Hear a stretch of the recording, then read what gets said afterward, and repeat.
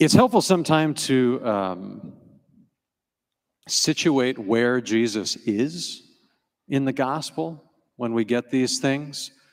And Tyre and Sidon is in modern-day Lebanon. So most of the time, Jesus is in Israel, but it's good to think like, okay, I'm hearing this story of this woman calling out to it. It's happening in Lebanon. And so he's not in Israel right now. And so the people of this region, they are the ancient ancestors of modern-day Maronite Catholics. So I've talked about the Maronites before. There are 24 rites in the Catholic Church. We're one, the Roman Rite, the biggest one. But the Maronite Rite are the Catholics in Lebanon, and there is one Maronite Rite church in Portland, St. Charbel's. If you want to go one Sunday, you have my blessing to go to their divine liturgy. It's at 11 a.m., St. Charbel's, and it will rock your liturgical socks off. Like, it is so different than a Roman Rite Mass. And we do a very lovely, respectful, traditional Roman Rite Novus Ordo Mass here, but this is something totally different. It's a valid Mass. They are Catholics, but it's the result of the culture of this area developing slowly over a long period of time. So feel free to go one Sunday if you want to get a larger notion of Catholicism. So here's the deal.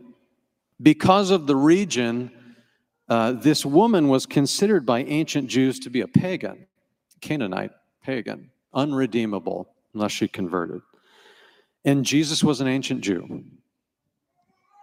Now, he didn't believe she was unredeemable. Of course, in his divinity, he knew that he came to save her.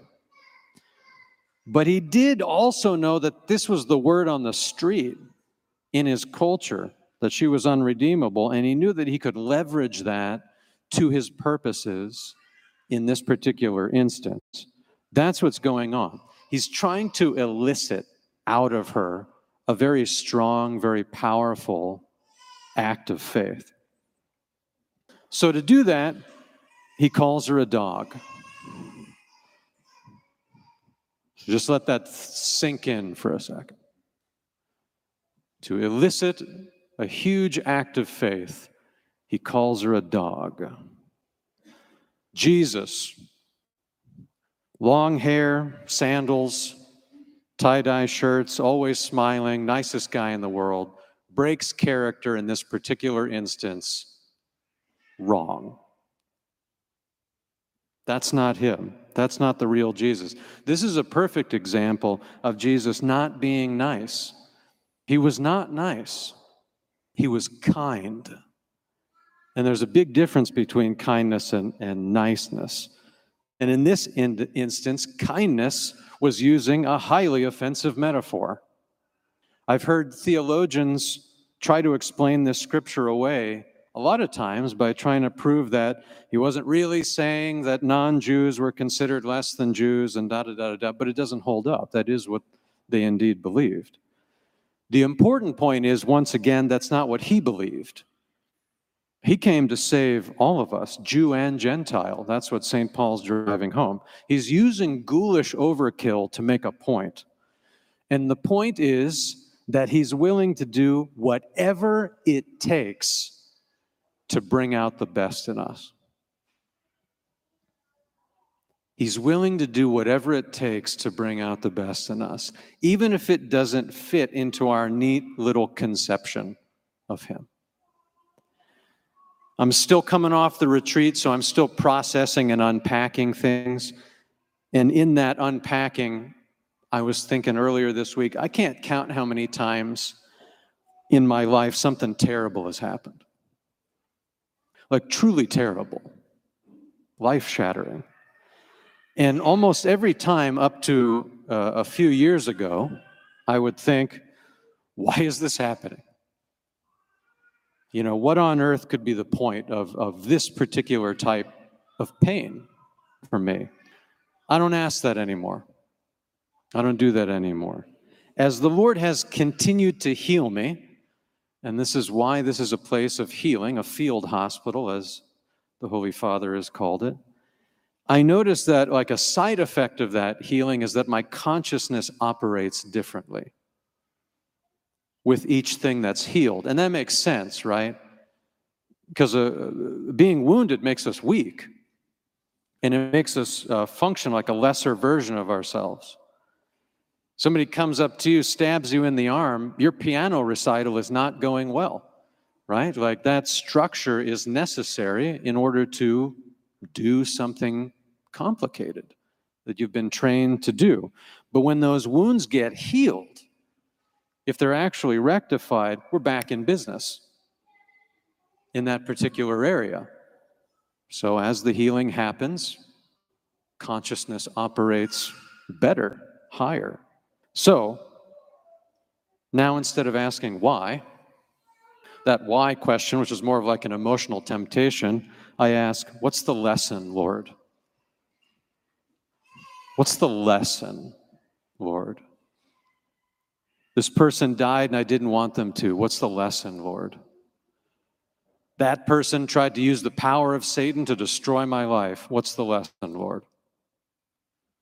Everything seems to be going sideways. It's not working out. What's the lesson, Lord? I can't subjectively perceive my own belovedness as a son, as a daughter of God. What's the lesson, Lord? Asking that question is powerful. And the net result of asking it has totally changed my heart over the last few years because it repositioned me. We all need to be repositioned. Like if you ever play organized sports, and I don't, I'm not pretending that I do. You either have strength and coordination or you don't. It's just kind of one of those things. But most people play organized sports at some point. Well, if you're playing some sport, you're probably in a position.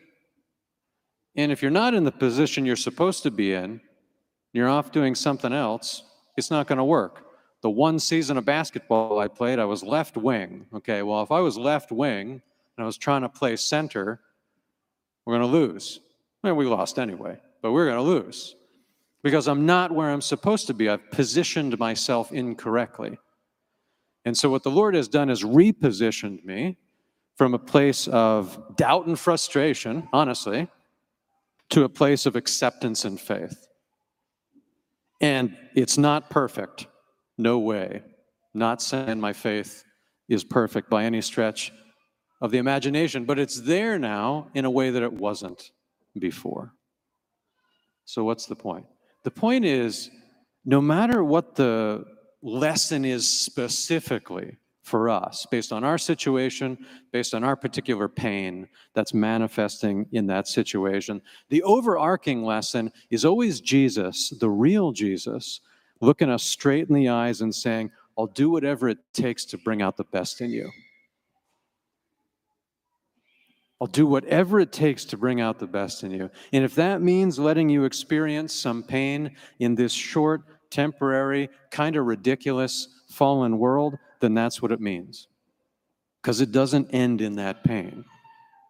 It ends in glory and joy forever. This lady, this random Canaanite lady, experienced that sting of hearing that from the Lord. And instead of getting offended, instead of stomping off home, she stayed and she told Jesus the purpose of the lesson that he was trying to teach her. Even Gentiles are worthy of your power. You're sent to everyone. And I'm sure with a huge smile on his face, he looked at her and said, you got it. You got the point of what I was trying to do. It was painful. It was a little bit difficult there for a second, but you got it. Go home. Great is your faith. You have what you've asked for. Enjoy it. For us, whatever the terrible thing is, whatever the hard thing is, the painful thing is, and we all have something. Somebody looks like they have it all together. They do not.